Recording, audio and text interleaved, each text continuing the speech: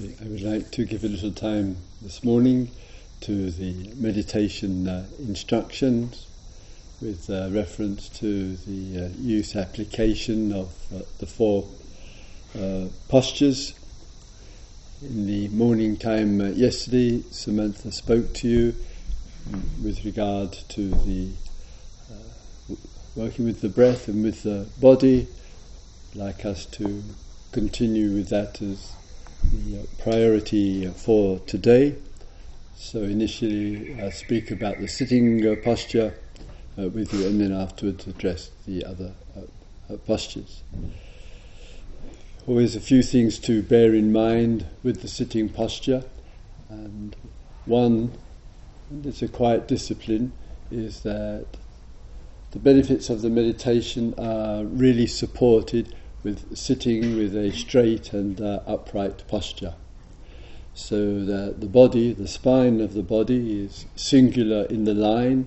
It's not resting back into cushions or chairs. There are the occasional exceptions to that with person with severe back pains and so forth, and of course some flexibility. But primarily it's sitting tall, as it were, top of the head close to the ceiling. There's the expansion of the whole uprightness of the body, and in that posture the variety of organs of the body undergo some expansion: heart and lungs and diaphragm, liver and kidneys and so forth. So it is well worthwhile in the sitting posture to make good use and check at the very beginning that the posture itself is sitting tall. The same principle also applies with the walking and the standing as well, and the reclining. The long spine is of real benefit to the welfare of the whole person and the whole body.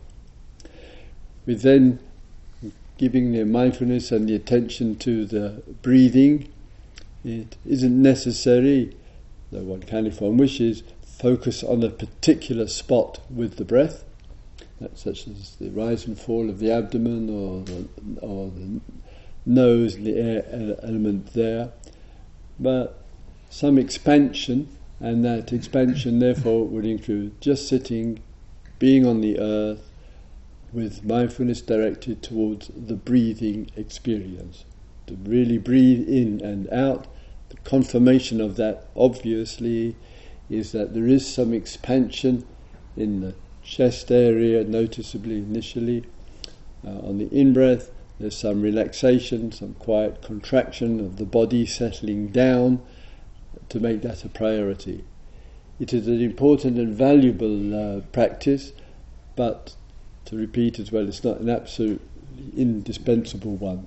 So what I mean by that, it works well, for many, many people, but it's not everybody's cup of tea, so to speak. With the mindfulness of breathing for a moment, just staying with that, in the contact with the breath, sometimes the breath is long, sometimes it's short, sometimes it's deep, it's shallow. So we're in touch with the breathing process. We're recognizing and acknowledging the impact of the breath as it enters into the body.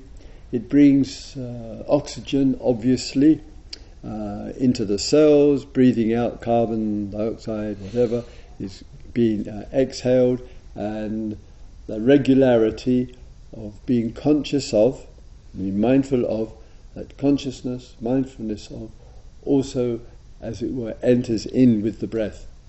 So each breath, inwardly and outwardly, is a reminder of the fact of being a conscious human being, with the inhalation and the exhalation, with the oxygen as it comes in, with the release of the air back into the environment, and really making that a priority.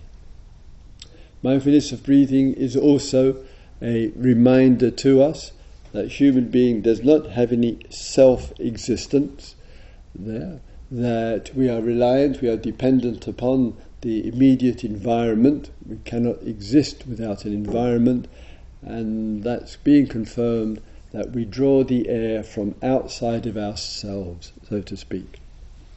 And therefore the air element is coming in, reminds us of the importance of it as we breathe out, and really giving that recognition and connection of the obvious. Air comes from outside, we draw it into the body, it draws itself in quite naturally, and we breathe out. And that practice then contributes to a steadying factor. One of the aspects of the reasons that it's so valuable and important, there are plenty of situations in our life, internal and external, where the breath is a kind of saving grace. And what I mean by that, sometimes our mind gets lost in a story, it hears some very difficult and painful information.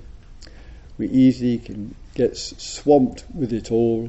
If we have a good solid practice of remembering to breathe in and breathe out, we can use that to keep steady.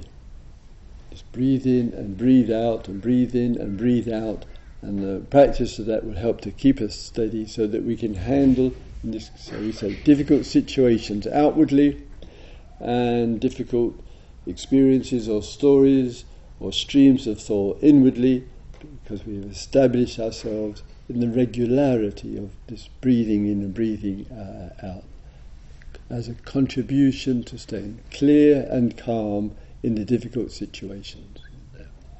And it's the practice which is the confirmation of this, obviously. With the working with the breath, the relationship to the breath is valuable and important, and what I mean by that is just to recognize in the view of the breathing, can we stay relatively calm and clear and rather steady as the breath comes in and as it goes out.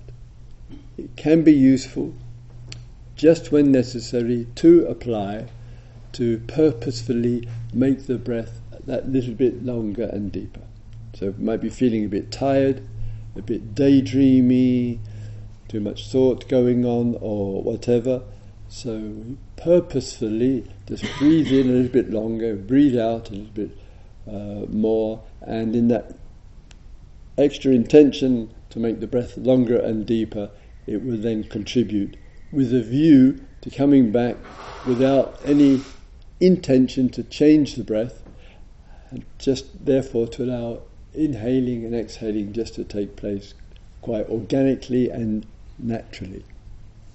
It can happen that if there is some settling in taking place, if we're feeling a bit more grounded or present or whatever, and one has beneficial meditations, that easily the conditioning of the being can be towards the willpower. Oh, it's getting easier, I'm getting more comfortable, I'm getting more settled, but then the desire easily comes in to go deeper, to push harder, to get further, and that very pressure disturbs the whole rhythm. It's not what right effort is about at all, though we sometimes hear of this.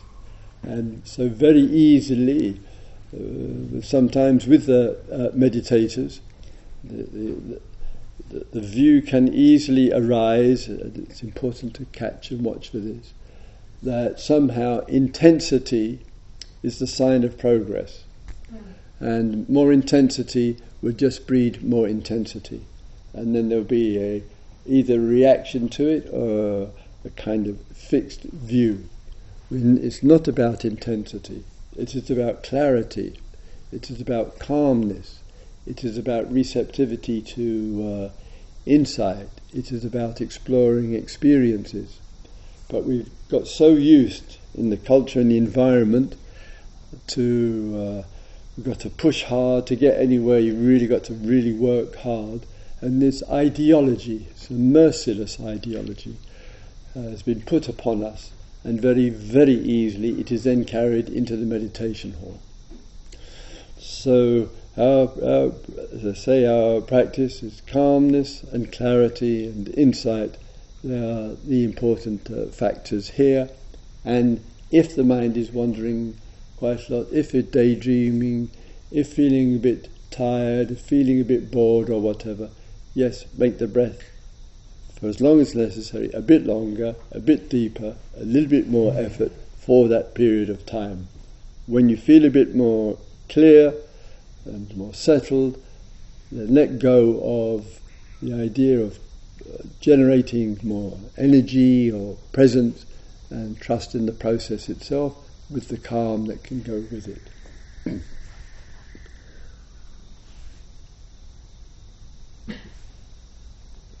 In the talk with you yesterday evening, just a very brief summary here, just a few aspects of this. One is the relationship to the past. With regard to the teaching as a sensual liberation teaching, there are many, many ways to regard or speak of this, and one of them is liberation is the exhaustion, the ending, the resolution of any problematic history. This is liberation. So it is a liberation from the unresolved issues, pressures, fears, anxieties, agitations, traumas and so forth. And human being, through the wisdom, cooperation of the Sangha, teachings and practices, can make an immense contribution to resolving all, without exception, of the unresolved history from the past. Not to underestimate one's tremendous capacity for this. It may be in the days here and in the postures, outside of the postures, something of the old arises. It's bothering, it's troubling, it's influencing the way one looks at the present or at the future or at oneself. To really notice all of that. Sometimes when we forget the value and importance of mindfulness, how very, very easily it leads to some agitation, some thought, a little bit of extra pressure, or whatever it might be. To give an example at home, which I never had to do years ago, but must be because I'm a member of the White-Haired Club. And so each time I go out at home, I have the count of 4. Have I got with me, which is helpful, the keys to get back in? Secondly, have I got some money to buy my oat latte? And thirdly, have I got the glasses, because I like to read my book or whatever it might be. And there's a 5th one that's not even coming, so I've got an excuse, I'm not at home. There. So sometimes it's just the mindfulness, and when we forget something or whatever, it just generates a little agitation and or whatever. And sometimes as well at home we can't find something there, and just look everywhere. And once I couldn't find either the mobile phone or the wallet. I just looked everywhere, up and down for it. And eventually I gave up on it. And then I just checked, I remember I was in this shop, so I asked that shop. And then I went to the gym, no. And 2 days later I found it. It was in the pannier bag of my bike. I don't own a car. It was in the pannier bag. Right there. So all the hassle, because the loss of the mindfulness, generating there, and then it turns up Sometimes for some people it doesn't turn up, as we know. So mindfulness has a very practical aspect to it as well, and sometimes the spiritual calming, clarity, deepening aspect too. And they both really, really work together. It is really worthwhile to be a mindful human being. And when the Buddha was asked once, how do the liberated live? He said, they live mindful lives and with inner peace. Not bad. I recommend it. Keep practicing, all of us. With the mindfulness of the breath, as touched upon, and the teachings in a very generous way can be great knowing and understanding of what liberation is, and of course sometimes the forgetfulness, the reactivity or the agitation still can come in, but much less frequently. With the mindfulness, as mentioned, it has direct relationship, obviously, to the body. And the field of human existence, the relationship to the body, clearly and obviously, unmistakably, is a real primary area of human life. So there is the event called the body, and there is the secondary but equally important one of the relationship to the body. The relationship to it matters a great deal. So just taking the physical first, the encouragement is given to move away from the image, the self-image of the body there, and directly experience it directly. So it's not an image, it's not a picture, it's not an idea, nor a thought about, but in fact, real direct relationship to it. Part of the reason for that is that in a variety of experiences that we have every day, because heart, mind, thought, consciousness, environment is so close to the body, so much has quite some significant impact on the body, both healthy and unhealthy, both joyful, pleasurable, but painful as well. In a meditation, mindfulness practice, we give plenty of attention to the body. One of the important areas of the relationship to it is getting to know where the tensions, if there are any, and stress is being manifested. For some people, but not everybody, that may be in a specific location or locations. So for some, it could be the headaches. They're a feature. For others, it could be tensions in the shoulders, contractions in the chest area, unpleasant sensations, anxieties in the stomach, the knee pains, and much, much more. So we want to know ourselves, quotation marks here, meaning the body. We want to know the body really well, and in a way where its calm and clarity is, and where the stress and tensions are. And the body simultaneously can experience both. It's not that the whole body is tense or stressed or anxious or even in pain, but it's really specific locations there, and to really attend to those locations. Sometimes the place of the location, this is important here, the place of the location of the pain is not necessarily where the resolution is.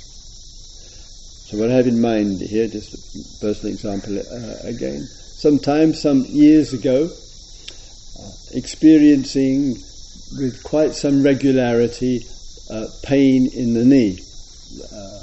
There and just on the inside of the knee.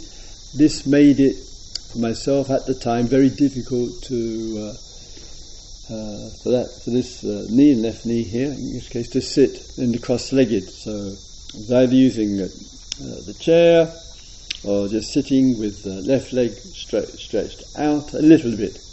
And I was doing all that one is supposed to do to heal the knee, or the exercises, and I mentioned this to a woman from Denmark on the retreat, because she was a physiologist there.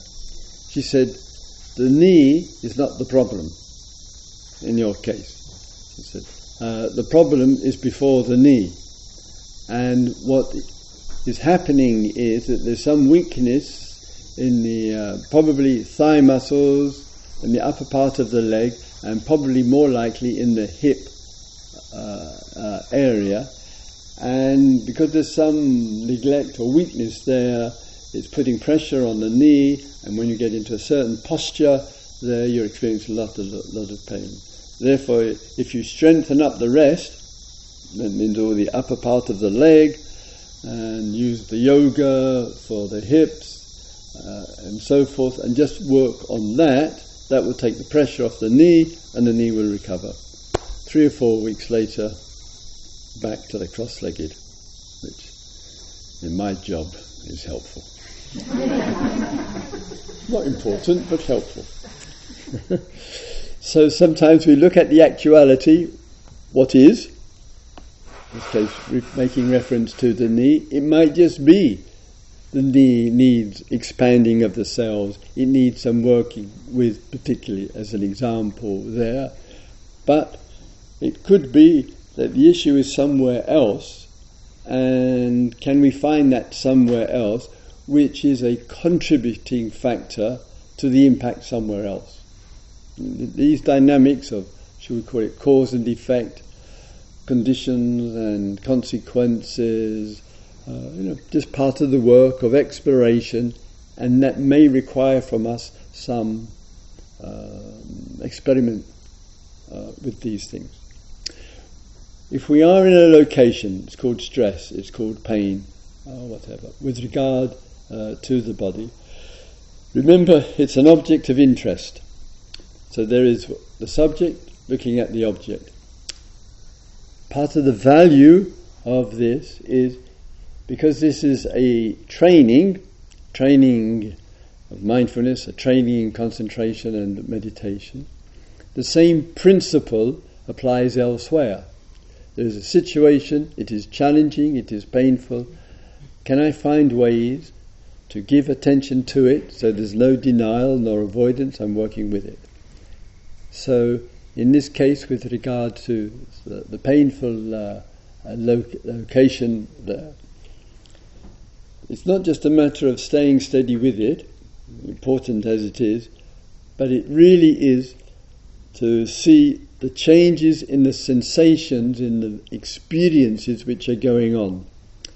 If I just say, I have a lot of pain in my back, I have a lot of pain in my ankle or in my shoulders, the view I have a lot of, that view is painful. That view, the view of it is tinged, is touched with a generalized, closed, narrow, tight opinion. I have a lot of pain in my wherever. When we're actually experiencing it directly, it's not a solidity of pain there. It is painful, not denying it for a moment. But if we're actually close, working with it, using the resource of the breathing, the pain, instead of being a solid matter of pain there, we'll begin to notice, it isn't easy, changes, vibrations, sensations, tingling, throbbing, aching, varieties of changes will be going on, and we might need to breathe in and out through all of that, while not forgetting and recognizing at any point in time that we can just change the posture. That's not an escape, it's not defeat, it's not a running away from. One's got the freedom just to change the posture. Give some relief, whatever part of the body that may be there, with a view, maybe after a minute or a few minutes, several minutes, to returning back to the original posture. Because life is like that. We give some area of interest and work with it. We need a breather, we need a break from it, of course, but we don't want to be in a state of flight or denial with it. So we will come back and we'll explore and we'll work with it again. And gradually, through the practice of addressing these painful areas of the body, not only does it help with the healing and health of the body, but my goodness me, it gives one a lot of confidence to handle difficult situations. It's not just the benefit for the body here, but the benefit of, well, I can handle this, I can work with this. If you notice, if you are giving your mindfulness and directing it, or concentrating, meditating on a particular, and you're staying with it for the period of time, do not forget that that painful locality is in a bigger field. So what I mean by that, just to check if you're working with some pain, difficult sensations, anxiety, contractions, intensity, stress, or whatever, do remember, how is the rest of the body? If you notice in the rest of the body you're pushing hard, you're trying to control it, trying to break through it or whatever, you will notice that there is tightness elsewhere in the body, and that just feeds on it. Relaxation is remarkable conservation of energy, and we want to check with the relaxation, out breath especially, and then go back to the painful area, the stress, the tension, and just relaxing through, staying upright, sitting tall, relaxing through, changing the posture if necessary. It can be with the sitting as well, that for some, the relationship to the sitting, as with the other four postures, is really valuable to look at, both in the beginning, the middle, and the last period. There can be quite a lot of restlessness going on in the beginning, the middle, and the end, or towards the end. It might be a perfect mirror image of one's life. So for some, walk into the meditation hall, one's going to sit. Then one's got the view, I've got to find the Buddha posture, the perfect posture. So a whole chunk of the sitting is trying to get every little detail in the body, sitting magnificently clear, upright, like, thank God there are no Buddha images in this place, etc. They can really get in the way of being human.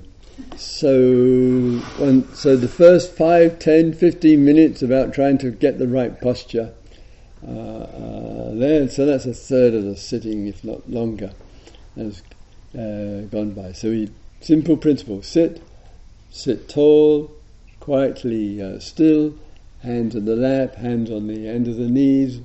Small preferences here, there, but really right from the beginning. Then there are others. They sit down. This could be life. A new thing. In this case, sitting, a new sitting there, and sometimes people are great beginners in life, fantastic at starting something new, whatever it might be.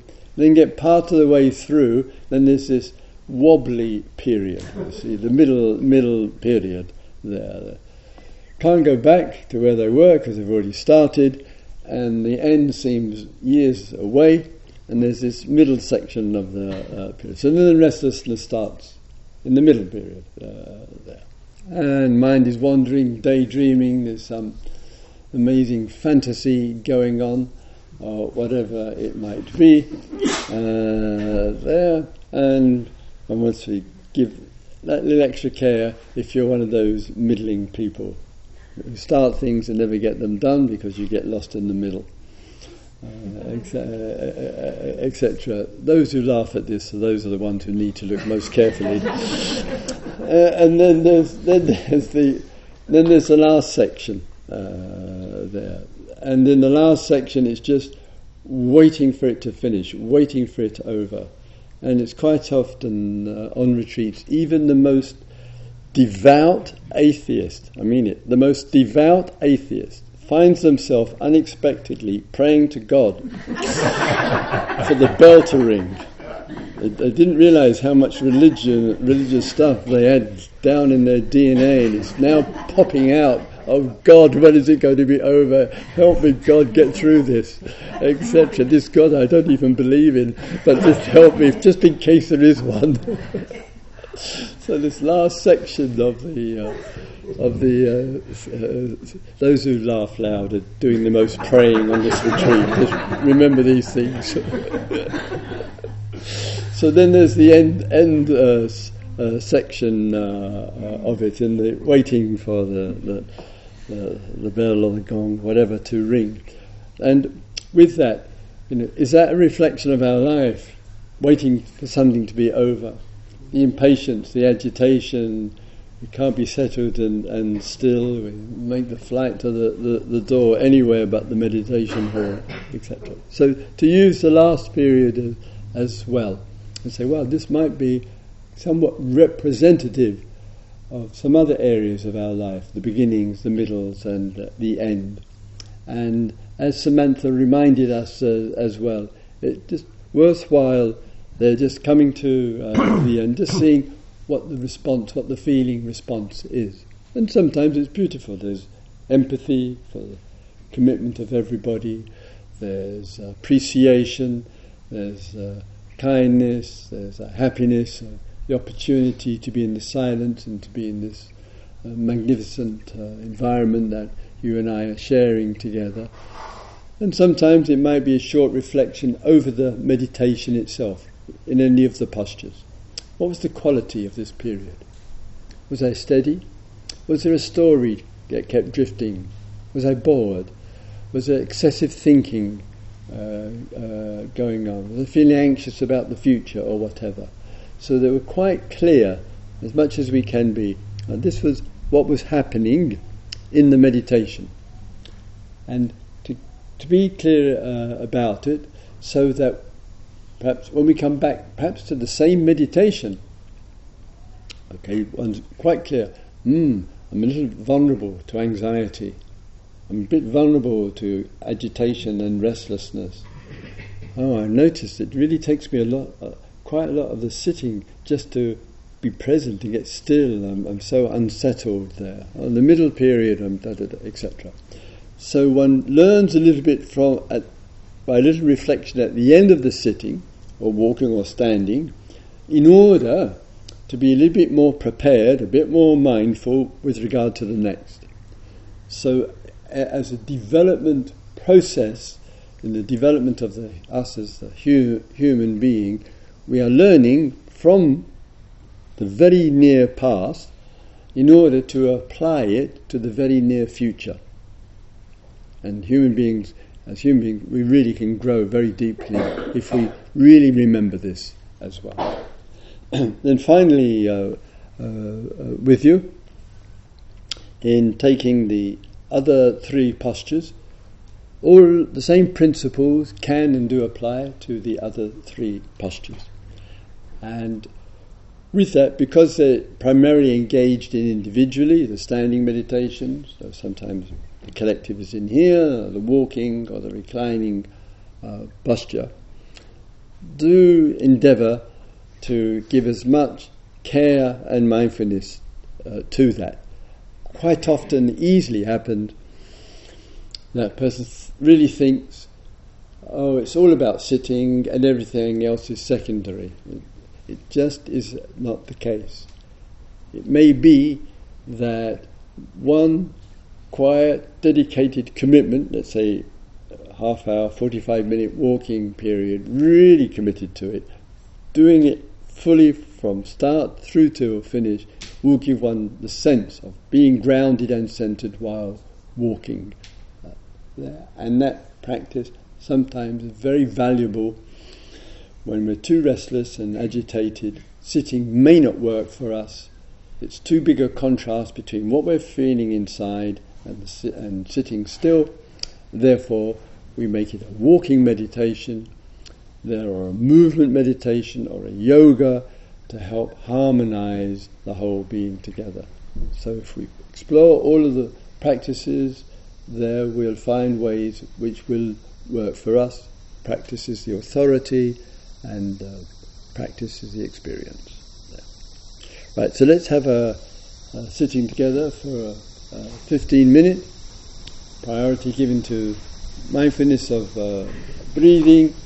Feels appropriate for you. Get in touch with the feeling tones in the body. Notice sometimes the whole body is in a sense of well-being. Just be with that. If you notice there are a few places or a place where there's a bit more pain, or agitations or anxieties, etc., then really notice what those locations are, and quietly, lots of relaxation into those areas, noticing all the changes that are going on. So we're not just saying, oh, I'm a worried person, I'm an anxious person, I'm an agitated person. It's okay. Let me breathe quietly, let me connect with those experiences, really feel into them. Maybe they are not as bad as we think.